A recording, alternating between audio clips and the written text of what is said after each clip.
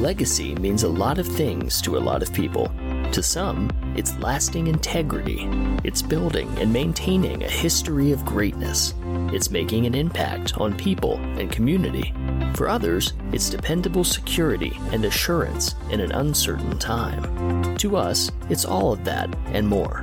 It's a mindset, a brother and sisterhood of hardworking people dedicated to doing the right thing for you and those you care about. Of growing today for a better tomorrow. That's what legacy means at Southwestern Legacy Insurance Group. What does it mean to you? Let's talk legacy. Well, welcome to Let's Talk Legacy. I'm your host, Gary Michaels, and we're really excited today about our guest, Mr. Wiley McGraw. He's an executive performance accelerator, founder of Radical Performance Acceleration, former baseball star, competitive bull rider, and combat veteran. So you got a little bit on your resume there, my friend. Yes, I do. Welcome to the show. Thank you, Gary. I appreciate you having me, bro. So let's dig in a little bit. I want to start with your athletic career. Sure. We've had some big names in sports on the show before, but athletes have a lot in common. So tell us a little bit about your baseball career, your rookie mistakes, and what you've learned from it, and how sports has played a role in your life. Oh, I love the rookie mistake part because I wrote a blog about that, discussing how the hyper-focused skill set on one thing and one thing only actually led to more performance issues than, experiencing the holistic dynamic of my athleticism. So I grew up in this household with a semi-pro ball player for a father. I grew up around pro baseball players. These people were always around me. My father was connected to them. I mean, it wasn't, any given day I could run into people like Bo Jackson, Rod Carew, et cetera. And my father played semi-pro ball in the 70s. And of course, back in the day, there was no money in the 70s of baseball. And it's a story that I heard as a young kid where when I was 3 years old, I picked up a ball and I threw it, and my dad saw the talent in my arm, and he started to cultivate that at a very young age. I started playing t-ball when I was 5. I was put on the mound. That was the position he was adamant that I was going to play. And from there, I just stayed on the mound for the next 13 years and perfected, everything I could about my arm. But as I got older and I started playing this game, the pressures of year in and year out training and being focused, training by the California Angels pitching staff to perfect my arsenal, learning how to throw different types of pitches, et cetera, I started to feel this internal turmoil about the perfectionism that I was expected to be this athlete, this star, this, only this is what matters to the family, to me, to you. And this is the only path you should be on. And that started to create this, I would say, contrast of stress. Not only was it the external stresses and pressures that come along with being an athlete, but it was the pressures and stresses of that perfectionism that I was expected to be this great baseball player. And as I got older, I wanted to break away from that. And I started to find myself venturing out to different worlds. But being a baseball player, as much as I love the game, Gary, I really did. I absolutely still to this day kind of think about it, where I was on the mound and you have the control of that ball. You're the one that sets the pace for the game. It was amazing to battle against batters that can read your pitches, and then you have to play this chess game with these guys. It was such a phenomenal experience.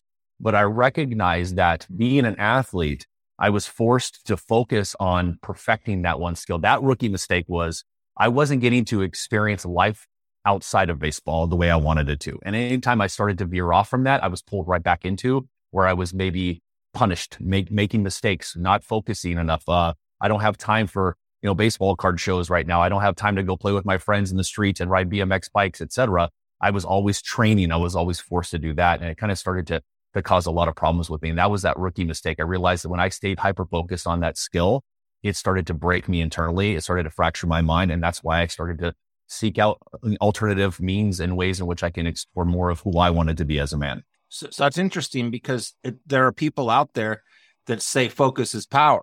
Yes. And extreme focus is power. Yep. And they don't talk about the other sides of their life. So right. How did you find a balance with that? Absolutely. It's when you are super focused over here trying to make a bunch of money and your relationships are suffering, your health is suffering, your peace and sanity are suffering, that is going to ultimately affect the focus over here. And it's amazing as human beings what we're capable of creating and achieving these levels of success, notoriety, et cetera, and doing the things we do. We witness all the time with people while they're still living in turmoil, while they're still battling these I would call them demons or the stresses, et cetera. So for me being this athlete, it wasn't a lack of focus. What broke the focus, though, away from baseball was because of that imbalance. It was because I was forced to keep, it's almost like putting your head and having someone control the back of your head and keeping you looking at something you don't want to look at when you actually need to pull away from it and look at something else. And they're like, no, I'm going to force you to keep looking at this. And eventually you squirm and you want to fight that and you want to break away from it. And that's the difference there. Got it. So it sounds like baseball wasn't exactly dangerous enough for you, right? You had to do something a little more daring into getting into the bull riding arena. So rodeo seems like something you can't exactly practice, though, like other sports, at least the same way. I'm sure there was practice and there were things you were doing. Climbing on the back of a bull has got to be a unique challenge every time. But tell us a little bit about that. Well, that world, it's interesting how when you start to find yourself wanting to seek out other, lifestyles or challenges, I started to meet rodeo cowboys. I started to connect to these different people that mutual friends or colleagues that would, introduce me to. And I got excited by the prospect of stepping into that world. And it was amazing. My very first ride, it was a wet Saturday in Lake Elsinore, California. And I remember getting on the back of this animal and feeling every emotion, every thought, everything you can experience as a human hit me all at once. And I realized I had never felt this before. It was exciting. It was scary. And I literally took a deep breath. I called my gate, which means I nodded my head for them to open up the chute. And that bull blew out of that gate. And about 2.5 seconds later, I was on the ground and he slipped and fell on top of me. And it locked eyes with me for a brief second. And that stare literally changed me and made me realize that this was the more exciting, challenging world I wanted to explore that was going to wake me up to a side of myself that I've been dying to meet. So rodeo kind of fell into my lap, if you will, and I got turned on by it and I started to go after it. That focus right there, going back to what you asked earlier, was how that environment allowed me to experience my emotions, my intuition, my mental state, my physical body, all simultaneously being honed, where I can explore the different avenues of what it takes to be a good bull rider. And each time I would connect to my coaches, they would put me on the back of these training barrels. Like you said, to practice, we have these training barrels where they pull them and they bounce you around. You learn how to sit on the bull. You learn how to post yourself up when it moves a certain way, lean in a certain this. All of those aspects were great. But each time I got on the back of that wild animal, I felt the life underneath my legs, Gary. It was the most freeing experience I had ever had up to that point. And I realized that this environment is how you truly expand and grow. And that's what drove me to continue to do it more and more, despite getting slammed on the ground, being pushed around, followed on, whatever it was that happened to me. It was just the environment that forced me as a human to become fully alert of all aspects of who I was simultaneously and to learn how to yield to the fear of the unknowns that come along with rodeo. What are your thoughts on fear? My thoughts on fear and my experiences with fear are we are too hyper-focused on trying to overcome it and trying to suppress it, or I should say. Fear is an inherent part of who we are as human beings. It is necessary for real growth. And I'm not talking about the kind of growth that where you feel good about programs and things you go do, seminars. I'm talking about real, scary, challenging aspects of growth. When fear presents itself, when you're faced with someone challenging you, when you experience that fear, it's telling you this is good for you. This is here for you to step towards. It's a part of your expansion of your capacity. So I look at fear as necessary for growth. What's missing in human performance is people's ability to learn how to yield to that and or utilize it for their growth. We try to teach each other how to overcome your fear, how to battle it and get rid of it, how to suppress it. And it never actually goes anywhere. It's always just lingering in the back, kind of whispering in your ear. And it always kind of creates this ball and chain, and it kind of slows down your performance. And it's amazing how freeing it becomes when you learn how to yield to it, like yielding onto a freeway at the right pace. You're perfectly smoothly getting into the flow of traffic. You feel good. But when that fear shows up, it's an opportunity for people to stop and take a moment to pause, reflect, and consider what's in my face right now. What is it telling me I need to look at? What do I need to do with this? And then making a decision based on that from there moving forward. I heard a stat once. I'd be curious about what your thoughts are on this. 97% of things that we're fearful about never really happened to us.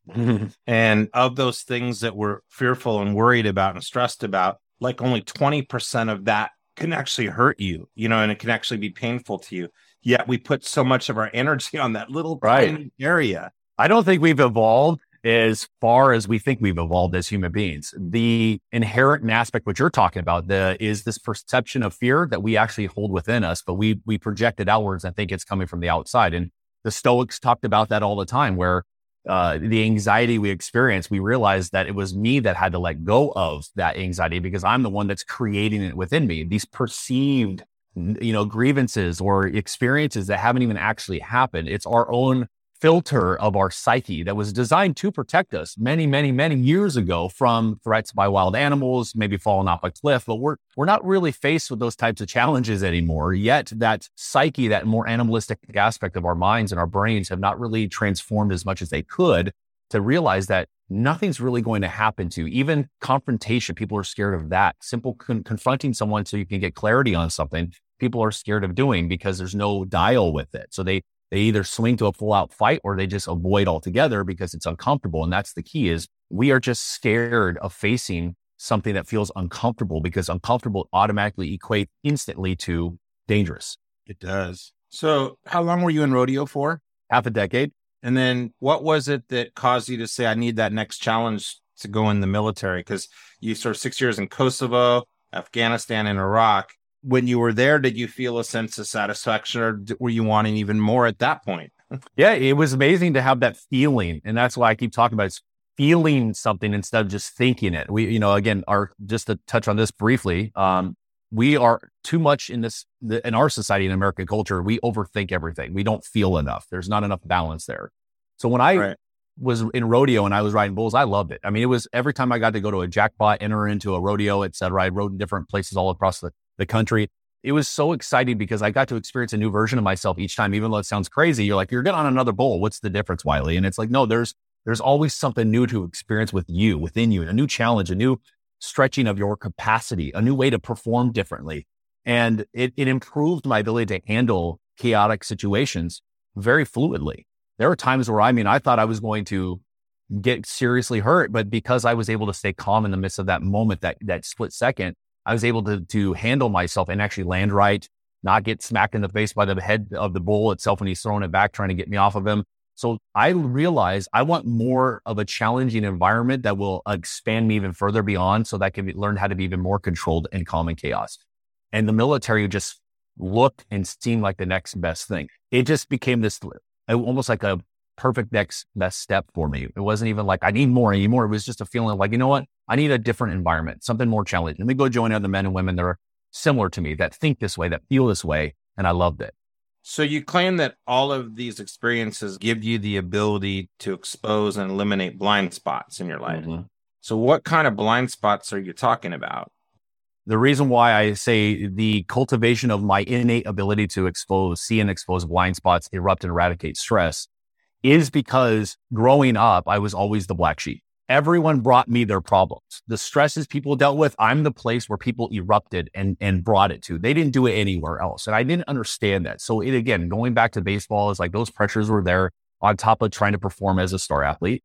Bull riding was a place where I got to break free from that, but it doesn't mean that people were around me doing the same thing. So in the military, going into a combat situation, being a leader in combat situations in war, I recognized in that moment, those moments of chaos, when it's like that clarity that clicked, something's differently unique about me, where I'm able to watch how people are behaving, they're speaking, how they're talking, how they're acting, the way in which results are occurring.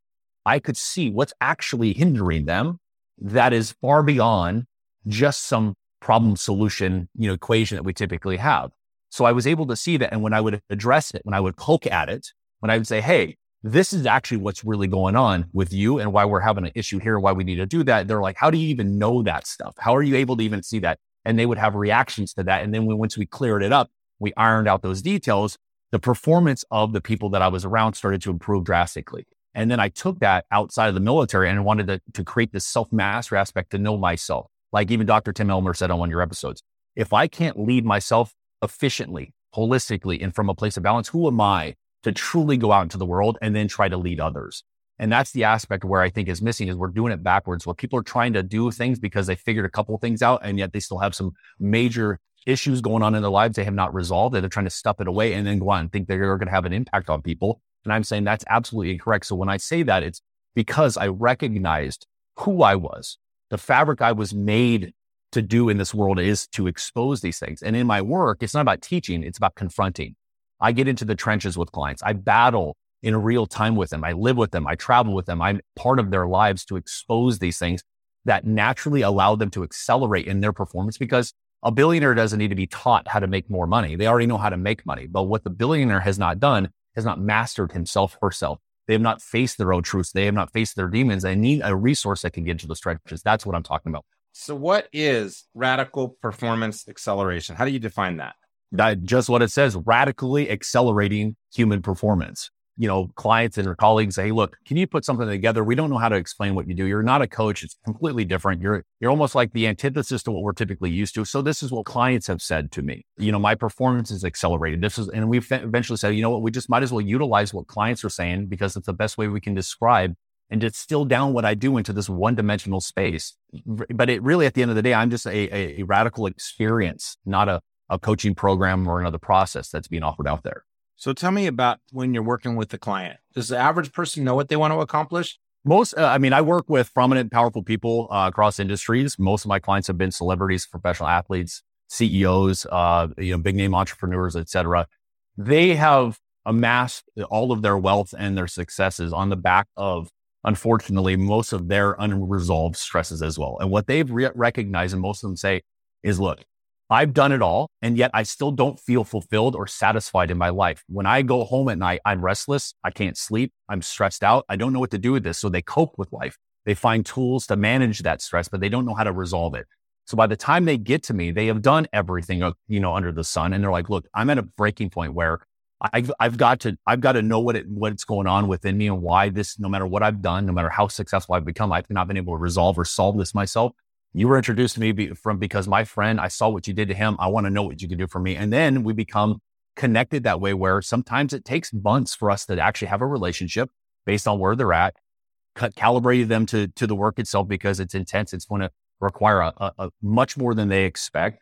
It's never really anything, Gary, where they say, hey, I want to make X more dollars, or hey, I want to have more staff, or hey, I want to figure this out. It's like literally my life is at a place where I'm burned out, I'm broken, and I don't know what else I need to do here. A lot of people won't admit that, out in public, but when I meet them and we sit down and break bread, we connect and we go build a relationship, these are the things that come out, and they never really know what they're going to get when they do the work with me. They just know they feel connected to it and understand that's why we're here together in the first place. Are you able to give an example of somebody, what they wanted to accomplish and that they were able to accomplish it? I will say that, again, I've had public figures where like, hey, look, I need to make X amount more dollars. I'm bleeding money, even though I'm running multiple 8-figure businesses. I'm worth this amount of money, but for some reason I can't keep it. That's one example I can say that people think about. Mm-hmm. But then when I lift up the hood and I completely start ripping wires out, it's a total something else. Yeah. Because here's the truth that most people won't even probably understand or even really grasp until they actually hear it, is most problems that human beings face don't actually reside within the problems that they're externally experiencing. They reside from somewhere completely different.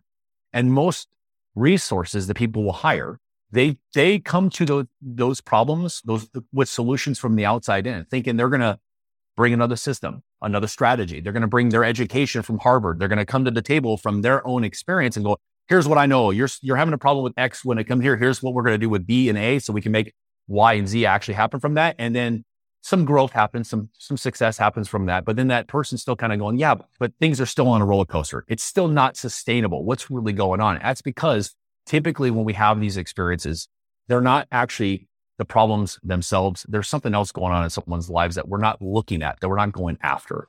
I had a conversation briefly with this billionaire that I got introduced to through a mutual contact of mine who's in PR. And this guy, I said, look, I understand that you have some annoyances, and I solve annoyances. That's kind of my thing. And he goes, absolutely, let's talk, but the moment that I pressed him to actually connect and get on the horn, he immediately pushed back and said, well, why don't you tell me what solutions you have to my problems? He continued to make it about everything outside of him.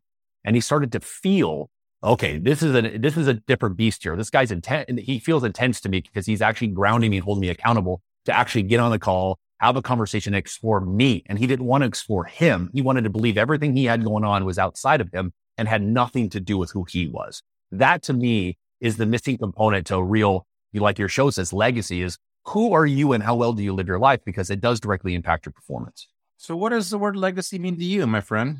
I love that. Yeah. To me, it means how well are you living your life and impacting not only your own life, but those around you, the mark you actually leave on the world, your reputation, the way in which you show up, the standards you live by.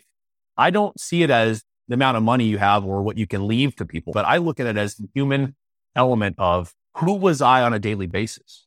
Did I have high standards and operate in every area of my life from that standard? Did I let anything drag because I was too focused over here on the external byproducts of success versus realizing that true success is having real peace and freedom alongside that? Because at the end of the day, what's the point of success? It's worth nothing if you don't have an optimized life, if you're living from a place of distress and discomfort behind the scenes. So that to me is what real legacy is. If you can go home at night and lay down at peace every single day and come and have standards and operate where what you're doing directly impacts those optimally around you, that to me is a great legacy to live. So you said that most people live their lives chasing peak performance. Yes. Instead of mastering it in whatever job or goal. How does this impact their ability to build and pass on their legacy if they're always just trying to build? Mm-hmm. I'm just going to do as much as I can until I'm ready to kick the bucket. And whatever I got, I'm just going to, we are left in a perpetual state of personal growth, personal development. Being and working behind the scenes in that industry with some of those influencers and figures, it is truly amazing. And how I see it from the outside is it's number one, $200 billion a year in personal development. What are we doing? Like are we truly working ourselves to death, the personal growth to death? And I think people are getting caught up in the rat race of thinking that they're a forever work in progress, when in fact, there are ways in which you can accelerate and actually optimize who you are and then steadily sustain that and rise, in increments from there on. And nobody wants to do the really challenging hard work to make that possible. They like the path or the progress and the pace that they're on. So what makes it hard, Gary, is the fact that we just ride this crazy train. And then when we hit the end of it, we're like, okay, whatever I've got is what I'm going to leave. Instead of having a goal of where in which I leave this world, I've already lived the life that I expected of myself and that I know is going to impact those when I leave it. That legacy is going to naturally just lift others up in a very powerful way. They're going to emulate what I've done and they're going to want to do the same for themselves instead of just kind of like sliding into the grave, dirty, dusty, broken and battered, hoping that something that you leave has an impact. So you talked a little bit about legacy in your business. What kind of legacy are you working on in your personal life? My personal life and my business life are one and the same. It doesn't shut off. That's the other aspect. Personal and professional are not mutually exclusive. I don't care how many gurus want to argue that and talk about where you got to learn how to walk through the door. I worked in corporate America and I've trained these hedge fund guys to learn how to realize that that's why you guys are losing right now. Stop trying to put a Band-Aid on your bullet holes. We've got to literally suture this wound up after we cleaned it out and actually allow it to heal right. So my personal life, my professional life are one and the same. Everywhere I go, every single day, I'm living the life that I even do with the clients. I erupt people no matter where I'm at, where I go, even the people that I pay for my resources. It's part of my fabric and I've accepted that. And I live from a high standard where my health is the most important thing. My health, my mindset, my emotions, the balance that I have in my relationship with my wife. I take care of my puppy. I live a very frugal in a way aspect where I'm looking at, where in which I need to put my energy, my money, my focus, my time so that I can experience peace on a daily basis. It doesn't mean I don't have moments of stress because life is stressful. I don't have moments of frustration, but as I've learned and I've discovered over the years how to manage that and utilize it for an asset, it has made things better quicker, even when I have those bouts of those types of, frustrations. So that's my legacy is like, I live my life the way I expect other people to live it. I'm generous. I take care of people. I'm always hospitable. And I just see the world going, I don't want to do that. I talked to a guy yesterday, said, the whole world's become selfish. People are like, me. I'm out for my number one. Screw you. You do what you got to do. And it's like, this is the very foundational problem we're experiencing right now is because we should be considering how our actions, even our lifestyles are impacting those around us, not just those within our own little circle. Absolutely. So you have a book coming out, right? War Was My Vacation. That's such a cool name. Tell us a little bit about the book. When will it be available and how can people find it? This is amazing. You're asking that question. War Was My Vacation has been a work in progress for many years. We're actually getting ready to launch a new podcast called Wise Words and Whiskey with Wiley McGraw. It's all about low-key conversations on high performance living. But the book, I think a year, we pushed it out maybe until next year, because I want to make sure that when I put something out like that, it's going to be, again, high performance. It's going to be great. It's going to pull people in. It's going to be something that people want to read so they can actually experience something completely different and understand all the nuances that I've discovered over my life, what really takes to become an optimized human being, and what really happens when you face your own demons. You have an outside resource that can battle in the trenches with you, because no matter what anybody wants to say, there's no such thing as self-made anything. Nobody got to where they are by themselves. Nobody was an island that said, I'm just going to figure it out myself and create it myself. It doesn't mean that they didn't have the drive. It just means we all have ability to have external resources to create the right environments for us to optimize our own potential. But when you want to truly accelerate far beyond your limits and reach that sustained peak performance, you need a resource that can get into those trenches and make you face down the things you don't want to look at. And that's what the book's going to be about. It's really about where the real battlefield exists, who the real enemy is, which is within, and what you actually need to do to face it and battle it as a real warrior for your life so you can succeed the way you want to, not the way you're expected to. That's awesome. Yeah. I can't wait to get a copy of that book and read that. Right on, brother. Well, you're on the list for it then. Yeah. There we go. There we go. How can people reach you if they have questions? What can they do to get in touch with you? Well, if you don't mind me offering, since I talked about that podcast, what's really cool is I've got some distilleries I'm in the talks with right now to do some like really cool sponsorship stuff as well. And we're going to be doing a giveaway. So I'm going to be giving every month a bottle of premium whiskey away to someone. So if they want to go to yourperformancevault.com, throw their email in there, it's just going to go onto a list for that giveaway. It's just to celebrate my new podcast. I want to share because I'm a whiskey connoisseur. So one of the things I like to do is have a little sip once a week. And I thought, would it be a great way to pull people together to have like this, fireside conversation on a podcast? People can win, really cool whiskeys that I love, the different distilleries and experience scotches, bourbons, etc. I'd love to just give it away. We're going to do that on a monthly basis. So they can go to that, and then they can go to WileyMcGraw.com. I'm also on LinkedIn.com/Wiley McGraw as well. And I think we have a Twitter at Wiley McGraw. Sweet. Well, thank you so much for joining us. Thank you for having me, Gary. Yeah, I appreciate it. You've been listening to Wiley McGraw. I'm Gary Michaels, your host of Let's Talk Legacy, and make sure to join us on our next episode. Have a great day. If you've enjoyed today's podcast and want to learn more, visit us at southwesternlegacy.com. Shoot us an email via our easy contact form to find out how you can become an agent or how we can meet your needs for final expense coverage. You can find this and other episodes at letstalklegacypod.com on Apple Podcasts, Spotify, Stitcher, Amazon, and anywhere else you listen to podcasts. Let's Talk Legacy is a presentation of the Southwestern Legacy Insurance Group, a member of Southwestern Family of Companies.